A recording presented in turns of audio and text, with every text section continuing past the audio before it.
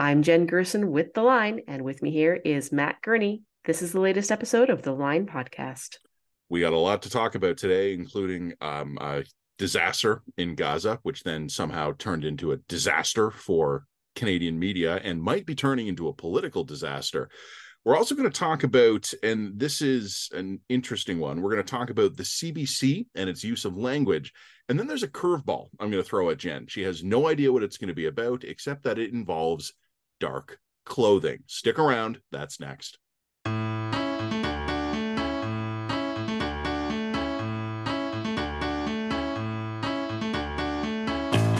We had our first in-person event in Toronto this week, and we've been telling you all for months that if it went well, we would do more. It went well. And Jen and I have a no bullshit policy here at The Line, so let us just immediately start by saying that we are both a bit of a wreck today.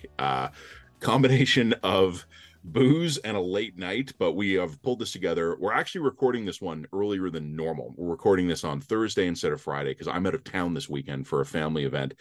That might also end up being relevant. If horrible things happen on Friday, we won't know about them yet. But the important thing was our event went well.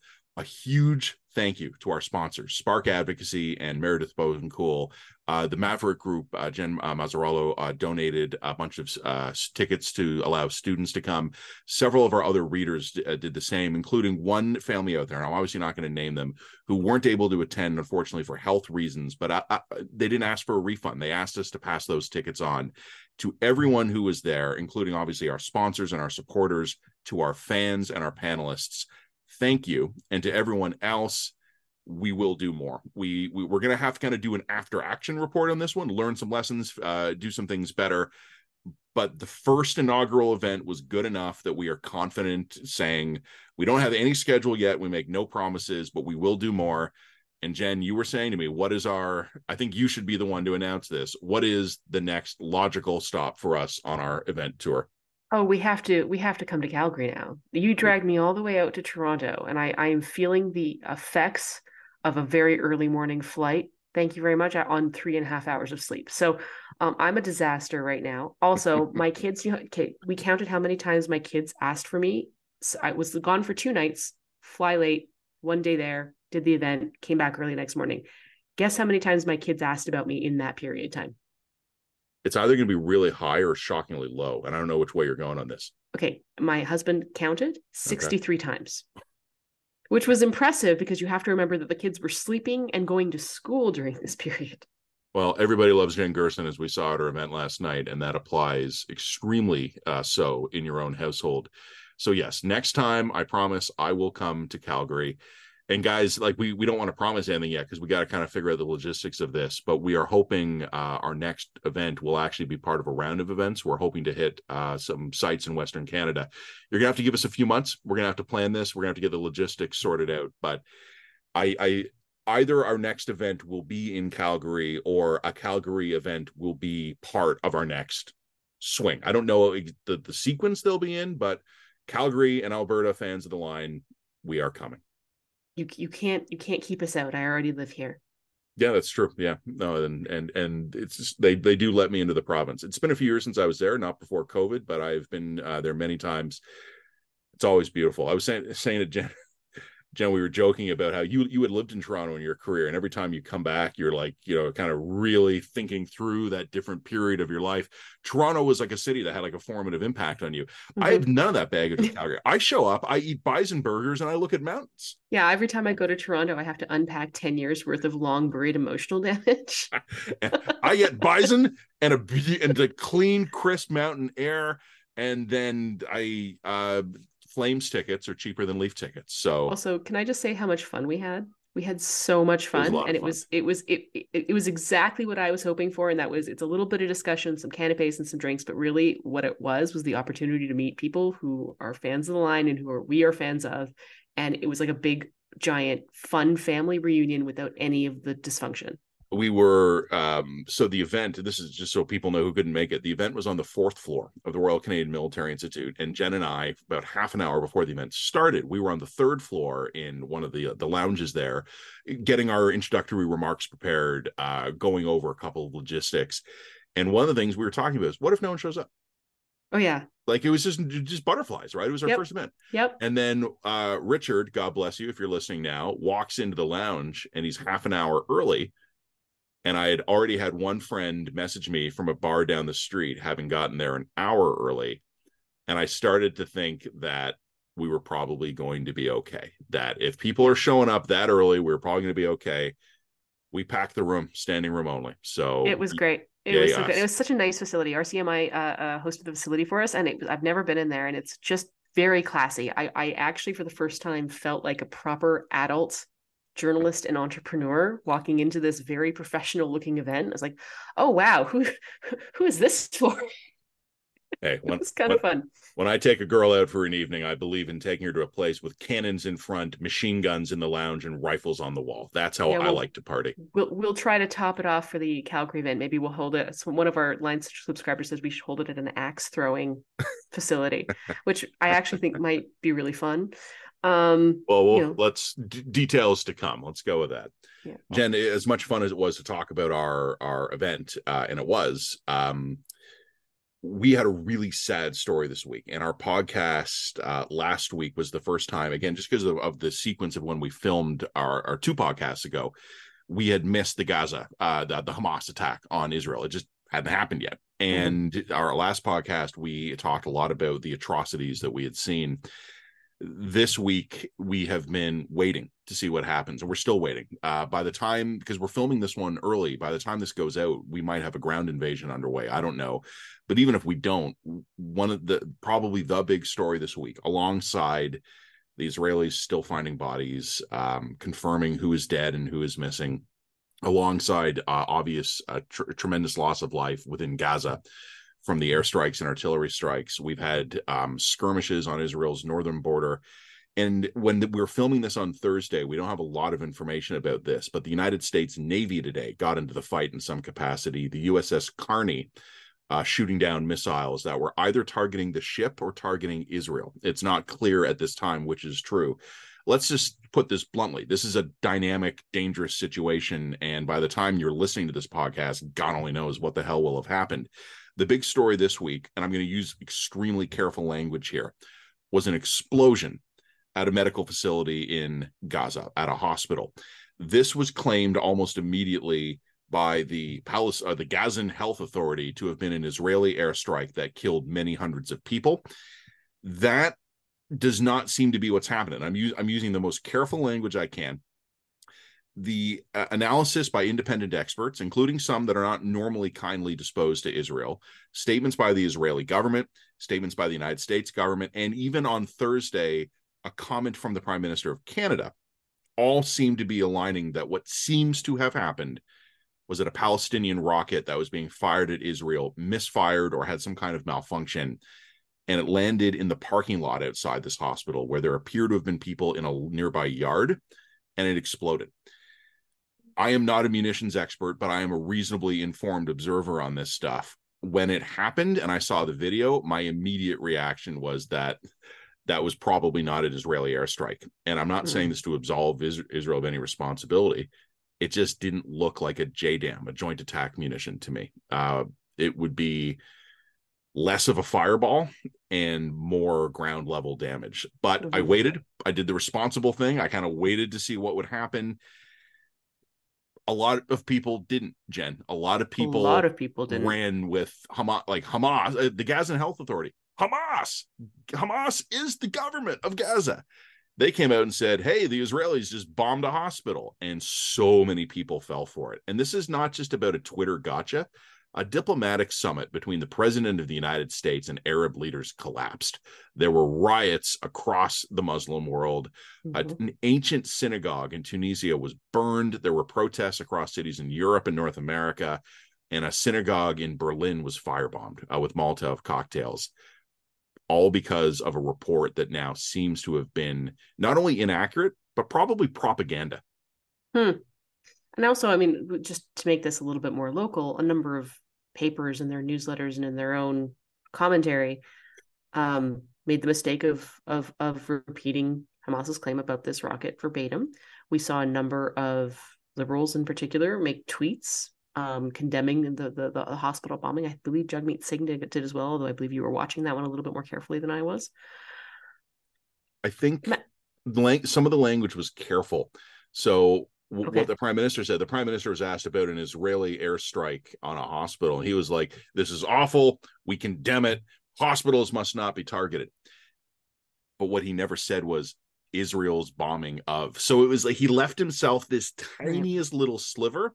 And the government has basically been hanging by that most. I'm mixing my metaphors here, but they've been hanging by that most slender of reeds ever since. So, I mean, from your perspective, and I mean, I've been in the air a lot this week, so I haven't been Yep. fine-grainedly watching this stuff. So, from your perspective, does it seem like the media organizations and the politicians here in Canada have responsibly and effectively walked back those inflammatory claims? Have No, they? Have they? Oh, no. okay, What I think interesting. happened, and let me tell you what I think happened, and then I'll What tell you what I happened? think Tell me happened what happened. next. Okay. I think a lot of people who are not normally kindly disposed towards Israel were so horrified by the brutality of the Hamas attack that as human beings, they were forced to take Israel's side. And I know that's a simplification, but what Hamas did in southern Israel, the pogrom they had, the rapes, the murders, the torture, and we're seeing more and more evidence of it all the time, is the medical examiners, Jen, in Israel have been doing live streamed updates. They're having a hard time separating some of the remains because they put them in piles and burn them. And we're not convinced they were dead when they did that. So they're having a hell of a time identifying all the victims. Mm-hmm. That was so appalling and outrageous that even people who don't like Israel, don't like Netanyahu, don't like Israeli policy, they were forced sort of in the interest of humanity to go like, yeah, that's bullshit. We can't do that. But I think a lot of them feel uncomfortable with the fact that they have taken what is in their minds a pro-Israel position. And something like this happens, and it is an opportunity for a lot of people to run right back to that more comfortable ground of condemning Israeli aggression and warmongering and war crimes. No one, well, no, I shouldn't say no one, because some people did, but a lot of people who should know better raced to accept the version of it. And the best explanation I can think of is because they don't like feeling like they're on Israel's side, and they were grateful for a chance to fall back into the same old condemnation of Israel war crimes. So I have two observations on two separate words. One is the word justification, Mm-hmm. and the other is the word power. And the reason why the word justification came up for me this week is that I occasionally keep track of the comment section underneath some of our podcasts and things like that. And I noticed that sort of out of the blue last week, underneath the comment section of our podcast, I noticed a lot of people, commentators who I'd never seen before, people who were far more lefty.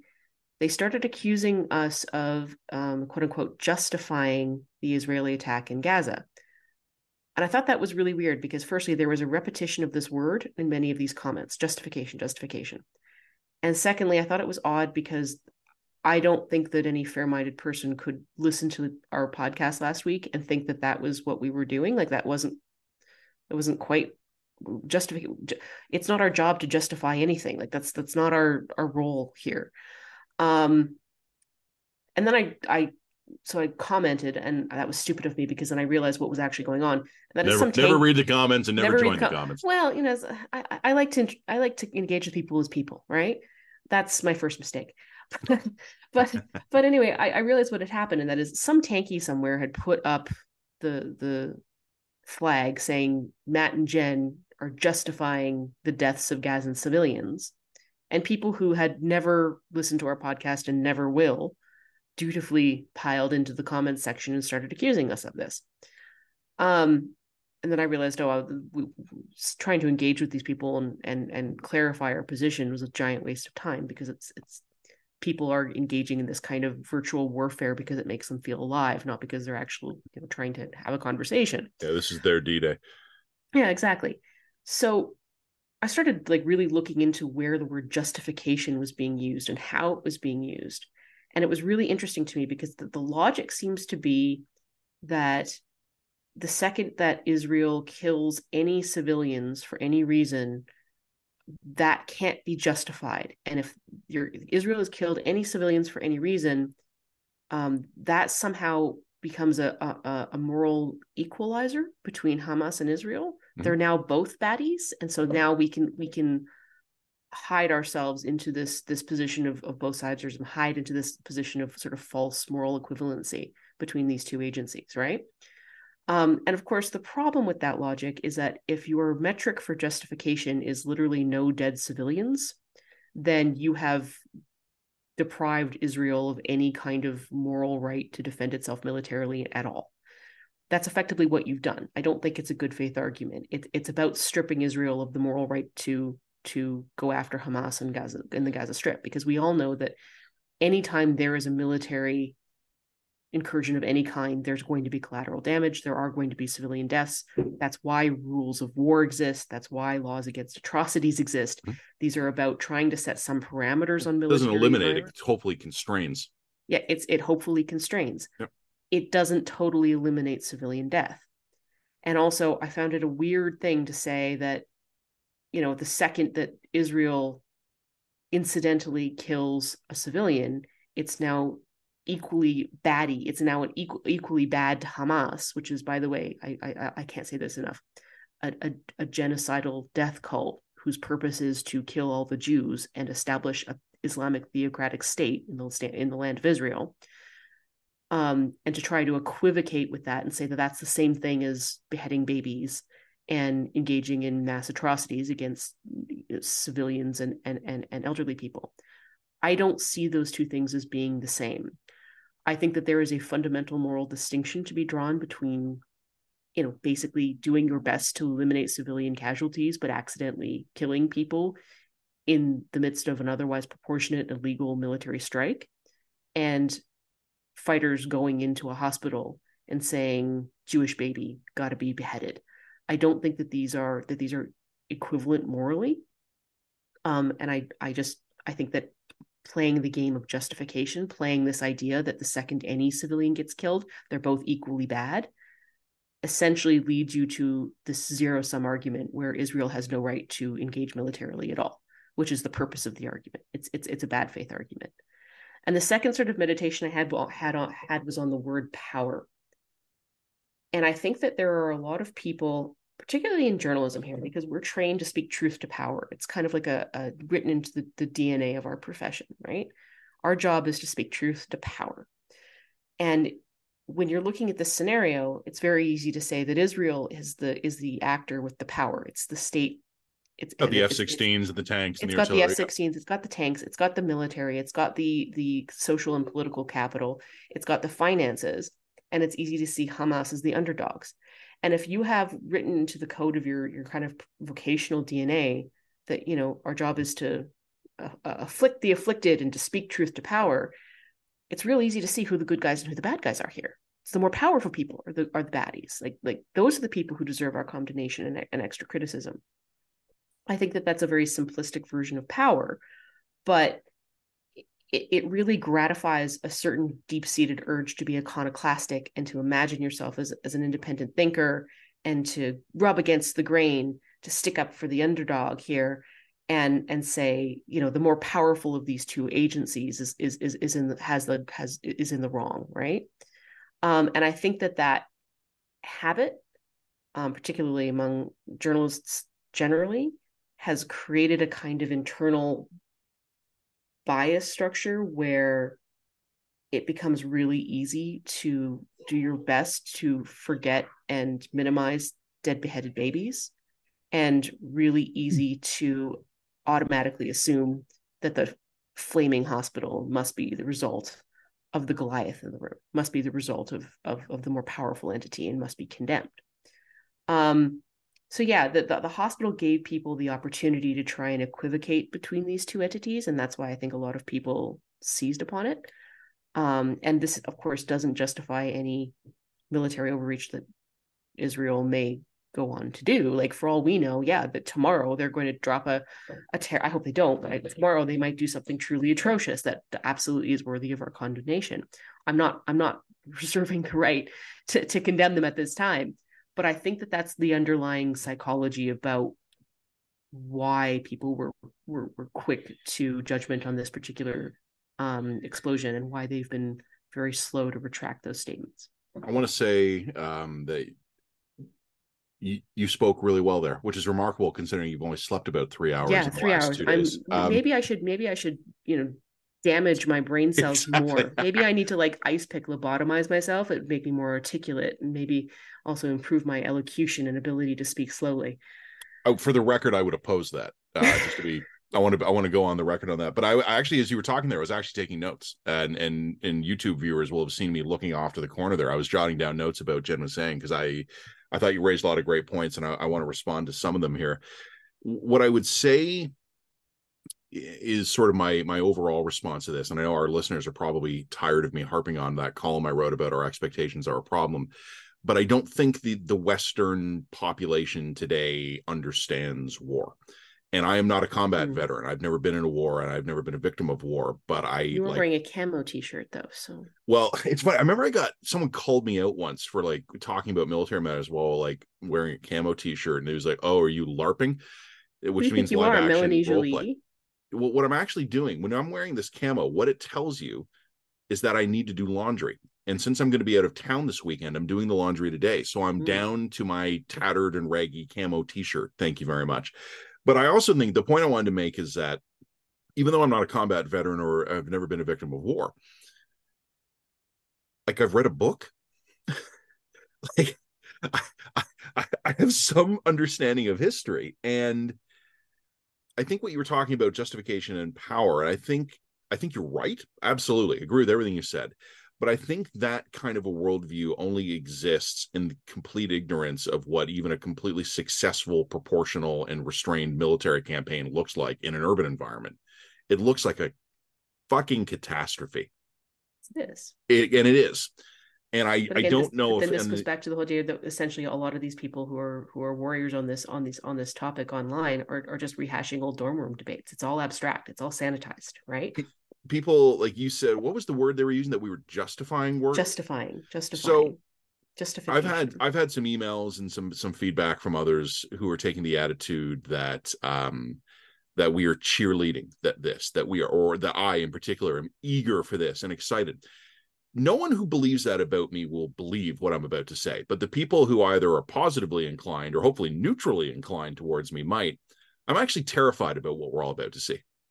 And I'm terrified about it as a human being who is going to have to see awful stuff because it's my job to look at this. And I don't think I have the professional or moral duty to look away or ability to look away. But I'm also terrified because I think it might drive some of us completely insane. And Hmm. I think what's going to come is going to push some people to be crazy. And, I mentioned already in Berlin, Molotov cocktails being thrown at a synagogue in Chicago. And this happened after our podcast last week. What looks like a hate motivated attack on a Muslim family resulted in the murder of a 6-year-old boy by someone who had gone around the bend reading about the coverage of Israel. And I'm thinking to myself, we're what, 12 fucking days into this? Yeah. What is it going to be like when it's day 35 and the Israeli ground campaign has begun and artillery is softening up targets for preparatory in preparation of ground invasion here? The idea that you and I are looking forward to this or justifying it is insane. I'm dreading it because I think it might drive us Trust me, nuts. we've seen one or two conflicts in the Middle East, and we can say this like journalists, this isn't novel anymore. It's not. This isn't. It's not a romantic conflict. I've interviewed and spoken privately with U.S. Army combat veterans from the Mosul and Fallujah campaigns. Gaza will be worse. Yeah, Fallujah, they were able to get a lot of the civilians out. In Gaza, there's nowhere to go because the Jordanians and the Egyptians don't want them.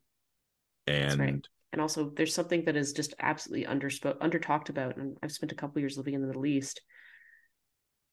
The Arab states they have hate the not. Palestinians Well, they love funding them. Uh, to an extent. they have not lived up to their own human rights and refugee obligations. Whenever there's a refugee crisis, the expectation is always on the West to take more refugees, while very wealthy states, for example, the Gulf states, and perfectly capable Saudis, the Egyptians, the Jordanians, Saudis, Egyptians, do nothing. And the they're onus is afraid of the always on, Palestinians. They're afraid of well, them. the onus is always on the West to take people in, but the Arab states always get a pass for their own comparative lack of compassion and organization, logistical capacity. Certainly not the lack of wealth. Many of these states absolutely have the wealth capacity to take these people in. And I think that that is something that the Muslim world really ought to contend with.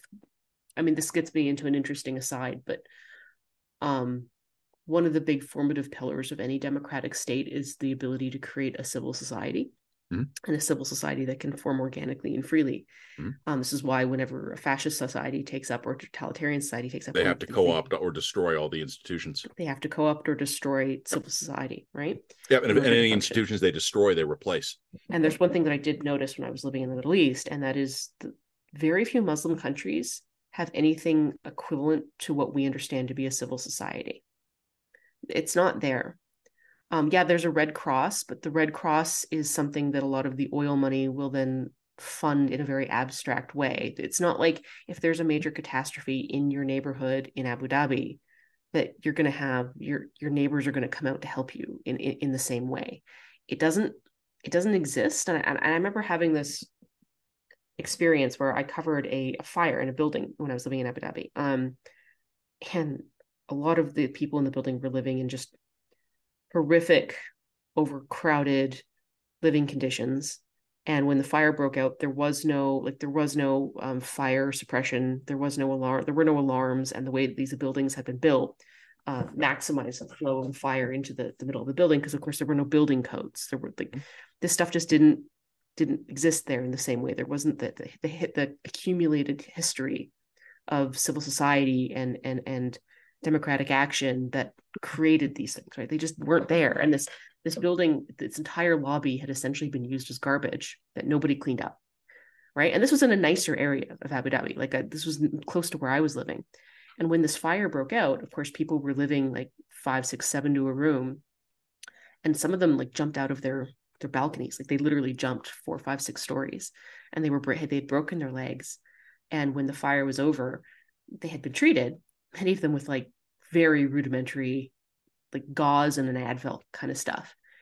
And they had nowhere else to go. So a lot of them went back to their burnt out buildings or their partially burnt out building and were holed up in like the trash ridden rooms that were in the bottom of these buildings.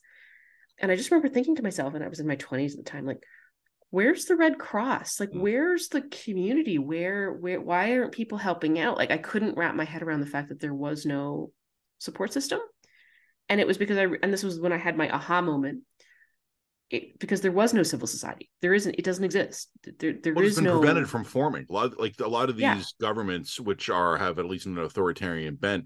I mean, like, just to be clear, I want to protect you preemptively for any accusations of bigotry here. It's not that Arabs or Muslims would be capable of forming these organizations, because in Canada we've got plenty of them. The Muslim community in Canada is incredible charity hugely work. Incredible and active. No, this is just a mile from my house. There's a wonderful Muslim charity that has made tangible differences in my community. But those kinds of civil society organs that you're talking about are threats to state power. That's right, and especially when your state power is operates in a kind of autocratic way with a kind of monarchy system or a sheikh system, right?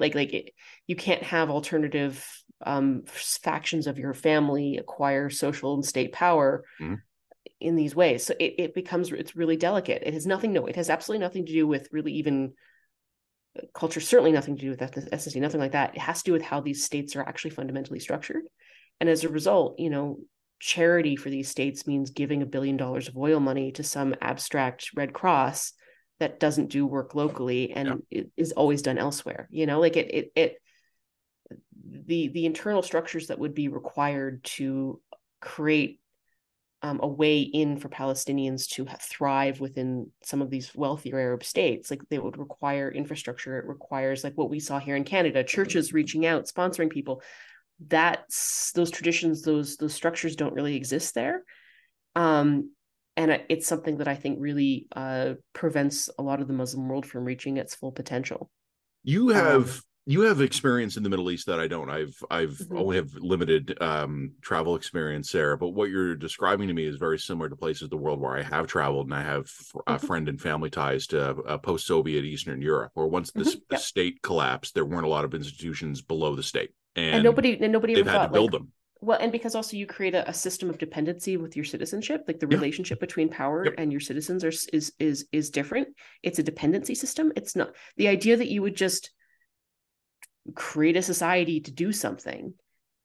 It it almost doesn't occur to people because to well not all people of course it does occur to some, but a lot of these states, whether you're talking about Soviet states or whether or not you're talking about sort of the Gulf states, they turn their citizens into dependencies. Mhm. So the citizen is just expecting the state to take care of them. Like it just you're going to give us a good job. You're going to pay for our wedding. You're going to pay for our house. You're going to take care of us. And essentially, it keeps almost a lot of citizens in the states of a state of perpetual sort of infantilization, where they don't become empowered to take ownership over their communities and to create structures in their communities that allow them to make real improvements in the lives of the people around them. And it's a political problem, and it's particularly a political problem in oil dependent states. Um, but it just really hampers the ability of some of these nations to create more resilient political cultures, is what I would say. So anyway, you Yeah, just it's it's a interesting. really interesting problem. So I'm using a bit of a weird anecdote to try and illustrate this, but it's a really interesting problem, and it's a conversation that I think as things start to heat up in Gaza, Oh, I you're saw a gonna have to little wait. You're saw gonna a have to little wait for redhead go pasta. by there. Yeah, she wants pasta. We're gonna have to ask Dad. Okay? Everybody wants pasta. Everybody wants pasta. Um, One of the things that this risks creating is a real refugee crisis for Palestinians. And I think that there's an opportunity for Canadians and a lot of the Western world to step up. And like, we need to obviously be taking in way more refugees than we do. This is an opportunity for us to do so.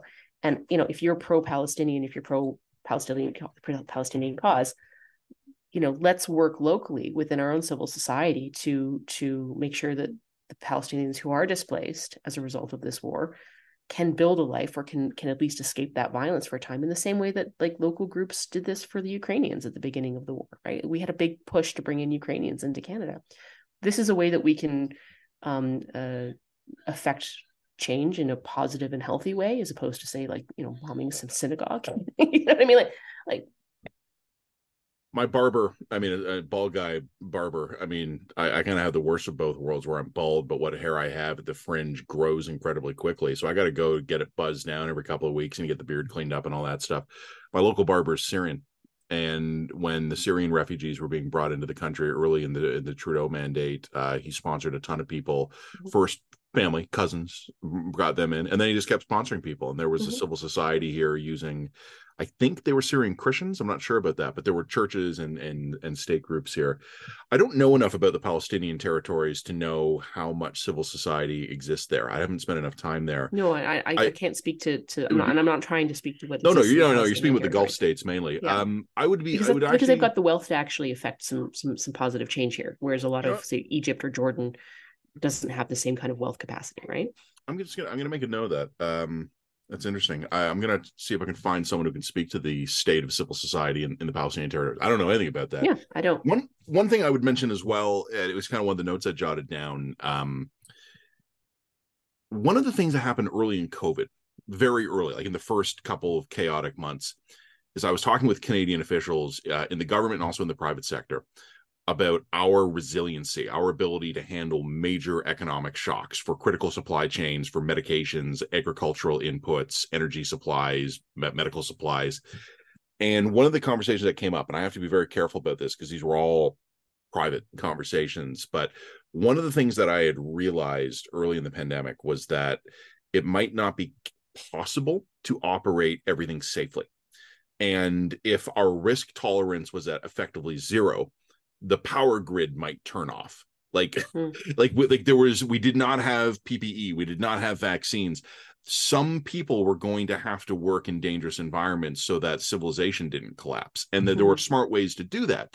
And I remember talking with some Canadian officials about this, and I was talking very openly about some of the very critical things that we were scrambling to try and figure out. How do we keep these things running with like the bare minimum of staff Do we isolate them? Do we have workers to run a power plant living together in a dorm where the shifts are separated from each other so that they can operate in shifts? They were really interesting conversations, and in general, we did figure this stuff out very well.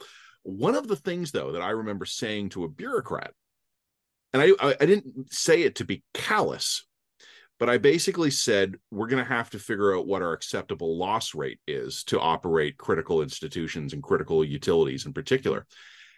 And the person recoiled in horror from my blasé use of the term acceptable loss. Hmm. And it was like, whoa, there is no such thing as an acceptable loss.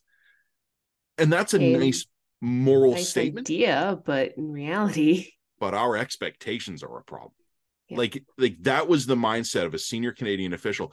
And like, again, I can't get into the details of this, but the thing that we were talking about here was not like a frill. It was not like a nice to have. You know, it'd be better if this thing worked. What I was talking about is if it had failed, a lot of Canadians would have died. And the idea that we might have to put people into a dangerous situation so that a greater number of people would continue to benefit from a functioning critical part of our national infrastructure had not occurred to them. And I think they did get there, and I think they did figure it out, but This it's is where very Star Trek has really helped you. You know, you can go back to Spock. The needs of the many needs outweigh the the many needs of the away, yeah, few. needs a few away. Oh yes. The needs of the many outweigh the needs of the few, and that was a foreign concept because we have not had to think in these terms in this country for so Yeah. long. And the reason I bring this up is because we talked about this on the podcast last week, just the sense that once Israel begins its ground offensive, there's going to be a threshold. A lot of people are going to be hit where it's going to be like X number of civilians have died, and therefore this enterprise, no pun intended, has become invalid, immoral, Illegitimate. illegal. Yeah. Whereas my perspective is I would like to know what Israel's military objective is, and then we can discuss what is the minimum number of civilians who will be killed while pursuing that objective. And there's always going to be gray areas. We can disagree about what that limit is. We can look at each individual strike and go, yeah, you know what? I think that was not proportional. I think the damage to civilian life or infrastructure exceeded the military value of that target. But there could at least be an understanding that whatever Israel's defense strategy is going to be will necessitate some level of civilian loss. Well, this But is I just don't this. know if as a society, I don't think North Americans think in those terms. No, they don't, and they really struggle with this idea. But if you say that literally any civilian loss, if the number if the number of acceptable civilian loss is zero for you, then you have ruled out the capacity of Israel to actually respond Yep. in any kind of military fashion. All right. We got some yeah, you're right. That's just it. Like The only thing I would mention on this, and we can close the loop on the Hamas and Israel stuff for this week, is on a more cheerful note. Well, yeah, so earlier this week, I mentioned this already. The Prime Minister, you mentioned Mr. Singh of the NDP, Melanie Joly, the Foreign Affairs Minister. There have been a lot of comments that are either outright accusing Israel of having done this airstrike or have been extremely careful in the language so that the Prime Minister can get a soundbite that sounds good for the Muslim community, but technically, he'll say, doesn't implicate Israel. What I am wondering, and I don't have an answer for it, but you and I spoke last week about how there had been broad-based consensus among major Canadian federal parties about our national response on this issue. I'm wondering if that's starting to fray. And like I said before, I mean, let's be honest, we can't really expect broad-based consensus on any major or controversial issue to maintain itself for more than what, 2 weeks. days. That would be a shock. Like I said before, what happens? We're on day 35. Yeah. So I want to talk about the CBC and terrorism. CBC. Yeah. All right. Okay. So this Fun. is something we didn't talk about last week, but in the midst of the beginning of the whole incident, the situation in Israel, CBC circulated around a memo that just reminded people to follow their journalism standards and practice on the use of the word terrorism, and to be extremely cautious in its use, and to reminded them to essentially they said don't call Hamas a terrorist group. I mean, effectively, if you read between the lines, that was what it said. That is a very politicized term. We want to be cautious about this. We don't want our readers to think that we're taking sides in this conflict, et cetera, et cetera, et cetera. And this, of course, leaked and caused an extraordinary amount of backlash and outrage. Bluntly, if baby beheading doesn't qualify as terrorism in the minds of CBC, like what the hell would? Like where would the bar possibly be met there? So this led to a really interesting response from Brody Fenlon, who I believe is the editor-in-chief of CBC, where he talks about I think so. Their logic, and I forget his exact title, but I think he's the senior guy at CBC News. Yeah, well, essentially, he wrote a piece about this, and there was a lot of hand waving and throat clearing before he really gets to the point, which is effectively that the CBC wants to be seen as a neutral organization, and as a result, their own standards and practices suggest that it's not really for a news reporter to call something or someone terrorism or a terrorist. You can report on someone else calling it terrorism or a terrorist. So if the prime minister says Hamas is a terrorist group and you say Hamas is a terrorist group, said Justin Trudeau, that's fine. But the word terrorism is effectively too loaded to be used in news or straight reporting by a journalist. Now, of course, if it's an opinion piece, different conversation, obviously, and it can be used with context is kind of the logic here, which is if you're paraphrasing someone else, just add context so that the reader knows that it's not us, the CBC, calling this person a terrorist. Make sure they know that it's someone else calling the person a terrorist. So I'd like to take a bit of when I know it'll be a controversial point among my readers, and that is, I think that is a defensible position for a journalistic operation like the CBC to take. I think it's similar to stuff that we've seen from AFP. It's similar to a position we've taken from the BBC. I think it is a defensible. Personally, it wouldn't be my choice. Yeah, I disagree with it, but I can make an argument for it. But I can say yes, if that is your consistent policy on the use of the word terrorism, I think it's defensible. Oh, I know what you just did there. You used the C word. Consistency is key. And when you and I were kind of discussing this a few days ago, it wasn't that hard for us to find a couple of examples in the very recent archives from the CBC where they do use the word terrorist or terrorism Yeah. It's not quoted. There is no context provided. They just saw, and usually, actually, the ones I saw most consistently used by was ISIL, so the Islamic State. The one I found, and you're right, this, like, you and I spent about 30 seconds on the Google finding this. We didn't really, we can still do that because C18 hasn't kicked in yet. Yeah. The one I found was that son of a bitch in London who murdered that that Muslim family. Veltman, yeah. I think his name was. Veltman, yeah, that's right. That sick fuck. The T word was used in those articles describing the trial and the incident. And the funny thing is, the T word wasn't inappropriate in either case. It was correct in both cases. Completely accurate. So I would just note that I don't personally agree with the idea that all news outlets should not be using the word terrorism, because bluntly, I don't think it's that hard to understand terrorism and when that use of that word is appropriate. I really don't.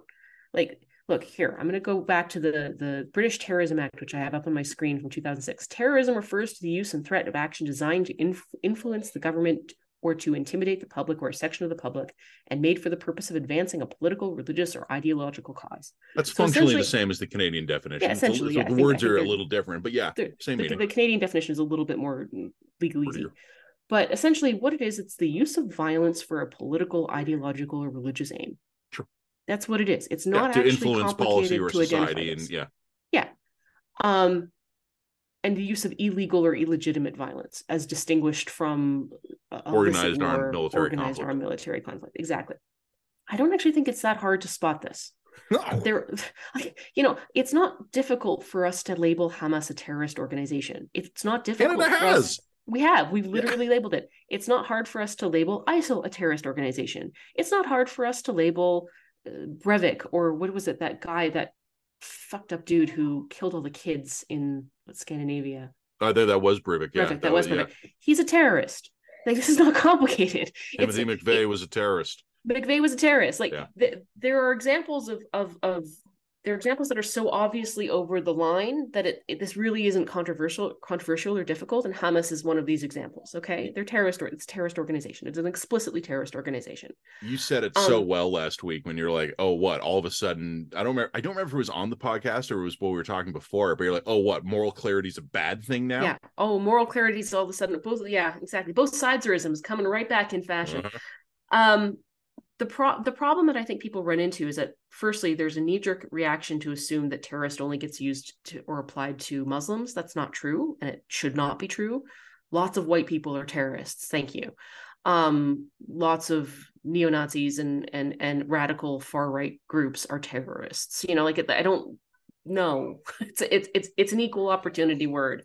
Or if they committed violent acts, would be doing terrorism. Correct. Yeah. That's correct. So let's just put that aside.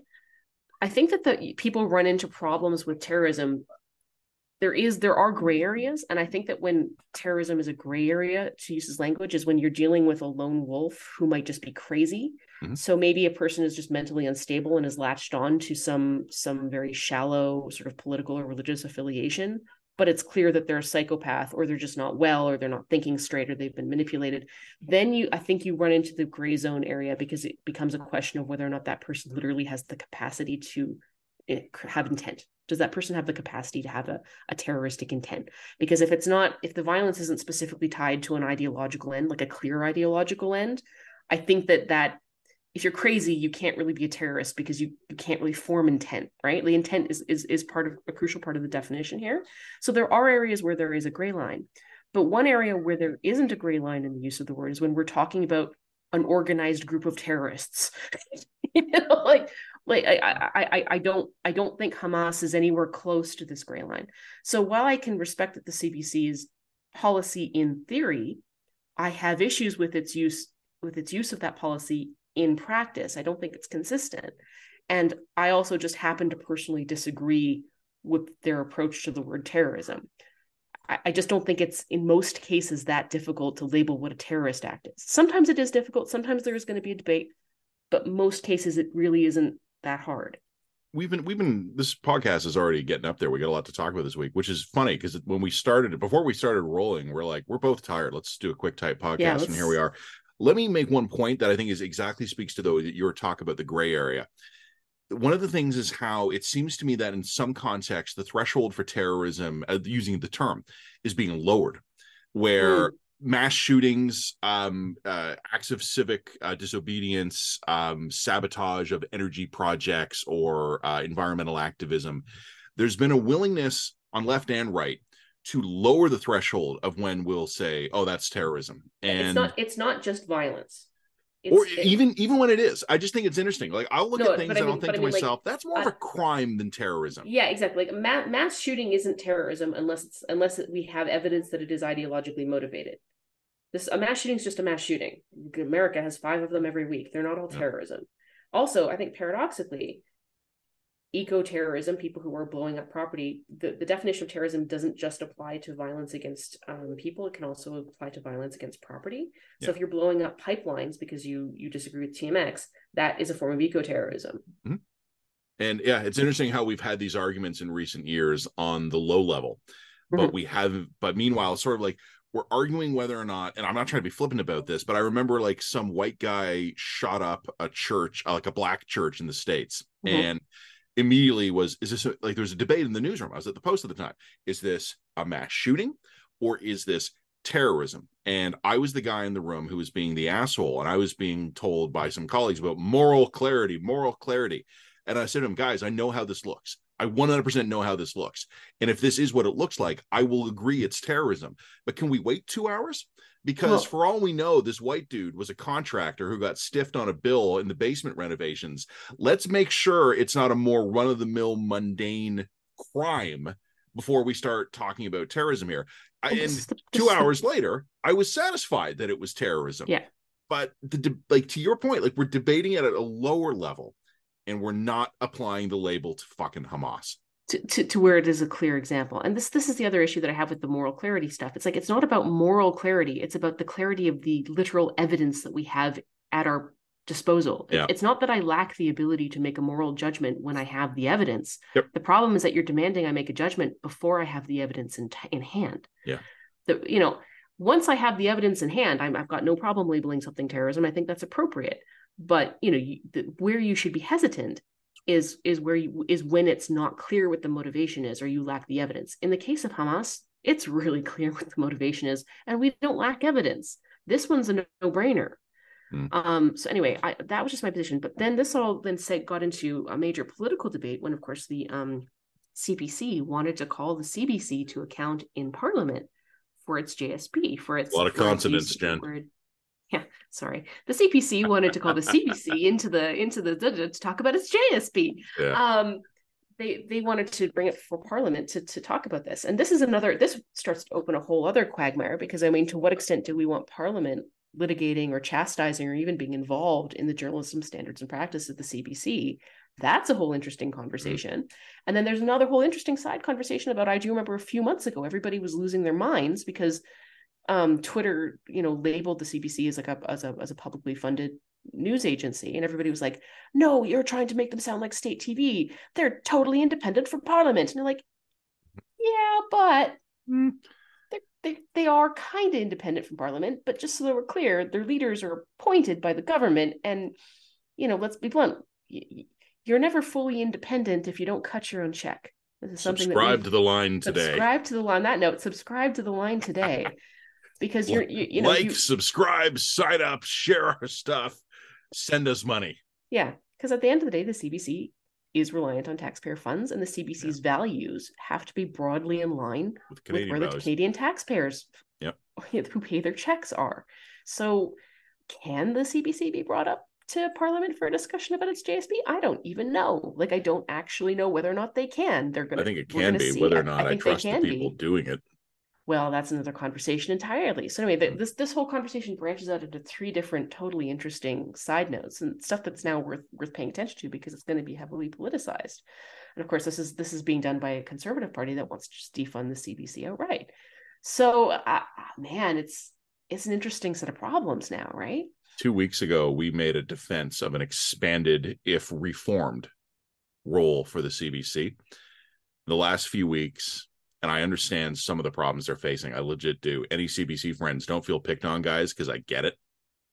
But I think the last few weeks have given a possible future Prime Minister Poilievre some ammunition that he will use to defund it. Mm-hmm. I don't think they have done themselves a lot of favors over the last few weeks. And I understand that probably some of these were Kobayashi Maru's no-win scenarios. Yeah. But I don't think they all were. All right. I want to say one thing to you. Dark clothing. You have no idea what I'm talking about, do you? No idea at all. So you were up in the air this week, flying back and forth. It was a Twitter story, and I don't want to, it's not super serious. We don't need to spend a ton of time on this. If I was less tired and if I was cruising on more than 3 hours sleep, because I had the same night you did last night, I didn't have to get on a plane this morning, but I had to get up and start the day. It was either Surrey or Richmond. I don't remember which. It was an RCMP detachment in British Columbia that put out on social media a PSA. So I'm doing condens. Well, one of those is a vowel, a public service announcement about pedestrian safety. And one of the things... okay, I did see this a little bit. Okay. It was one of the things is don't wear dark clothing because drivers won't be able to see you. And there was a video of a distracted driver who hits a pedestrian or almost hits a pedestrian who's wearing very dark clothing. And people freaked out about it. And I agreed the video was tone deaf. I watched it. I thought to myself, well, there was no one. They did. How many times have you and I talked about the importance of having a red team member in the group whose job it is to go, actually, is this a bad idea? Mm-hmm. No one was in the loop when this video was made of going, how are the pedestrian safety cultists going to respond to this? They responded predictably and they responded badly. And they have a point. There was a hint in the video of, hey, pedestrians, work harder to prevent yourself from being killed by distracted drivers. And I get it. And it was tone deaf and it was offensive, but it was still fucking true. I almost killed a guy a few years ago in Toronto, and I was driving safely, totally safely, was not looking at my phone. I was doing the speed limit and I was in my clearly demarcated lane. And some idiot steps out between two cars dressed head to toe in black. And it was really hard to see them. I didn't hit them because that person saw me coming and stepped back. We have interesting debates. And I remember years ago, remember Slut Walk? Yes. You remember how Slut Walk started? Yes.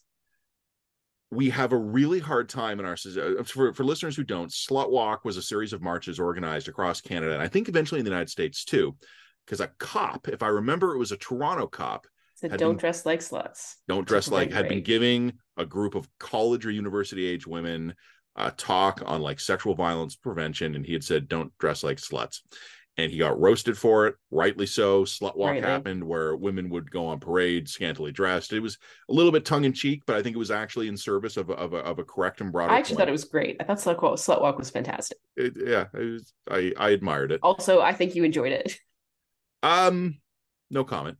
What I will say is that you shouldn't wear all black when you're out at night in a city. And I am absolutely going to teach my daughter about consent and her rights and autonomy over her own body and all those things. But I'm also going to teach her about not putting herself into dangerous situations. I'm going to try and teach her in a way that you have every right to live a life free of violence and intimidation and assault. But there are scenarios where your risks will be higher. And here's how you and your friends can be safer by avoiding them. And this idea that we should not be teaching anyone, whether or not it's a young woman on a night on the town or someone taking a walk before the sun comes up, some level of defensive self-awareness. This goes back to the abstract sense of abstract morality that is completely divorced from reality. Right? So I mean, look, I'm willing to take on Hamas and Israel as a topic, but Jesus, let's not piss off the pedestrian safety people. Like, how many angry comments can we handle below in our anyway? We're hitting all the high points right. here. We should also talk about climate change now. 100%, you're correct. Morally, ethically, I should be able to walk in the middle of the fucking street in the middle of the night wearing all black, and a driver should still not hit me. Morally, you're correct. And in the real world, that's not going to prevent me from having my head smashed across the pavement. Being right isn't going to save your life. Yeah. I don't know if I have anything to add for that. It just reminded me, and I know it doesn't seem like anything that we're talking about early in the podcast, but except it kind of does, because it all touches into the fact that we are living our lives in the abstract and not in reality. Because we've had nice, comfortable, cozy lives, and that's allowed us to develop a whole set of ethics and morality that's just detached from blood and violence and gore and brains on sidewalks. I don't deserve to have my home broken into. I don't deserve to suffer a home invasion. I don't deserve to be threatened or intimidated in any way inside my own four walls. But if someone were to suggest to me as a reasonable security precaution that I should lock my doors at night, I would not be offended. And I do lock my doors at night, and I put the security system on. You know why? Because I have a right to live a life of peace in my own home, but the world don't give a shit about my rights. And I can do things that will make me and my family safer, like hopefully doing a good job teaching not only my daughter but my son as well about how to keep themselves safe, especially as they move out into the world, about not wearing camouflage and walking through the forest in hunting season, or wearing all dark when I take a pre-dawn walk with the dog. So maybe not wearing camouflage when we're talking about war in Israel, but that's just you just took that risk right on. I gotta get laundry done. I'm out of town this weekend. I need shirts. Yeah, it's everybody's got excuses, man. Everybody's got excuses until the car hits them on the side of the head. That's all I got. I just want we have to stop living in the abstract, and it would be better if we lived in reality. Yeah, but we're not going to be. Anyway, I think that's it. I think I got to go eat some food and maybe have a nap. Yep, I'm gonna go put my reflective vest on and go walk the dog. All right. Well, good luck. I don't actually have a reflective vest. I just want to be clear about that. Yeah, you're gonna wear black, aren't you? My current jacket is a light gray. It's probably fine then. Yeah, I think so. All right.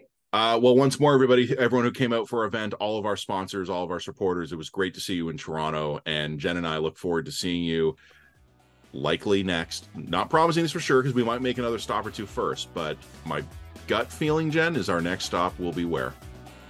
Calgary. Calgary. Thanks, everybody. Have a great weekend.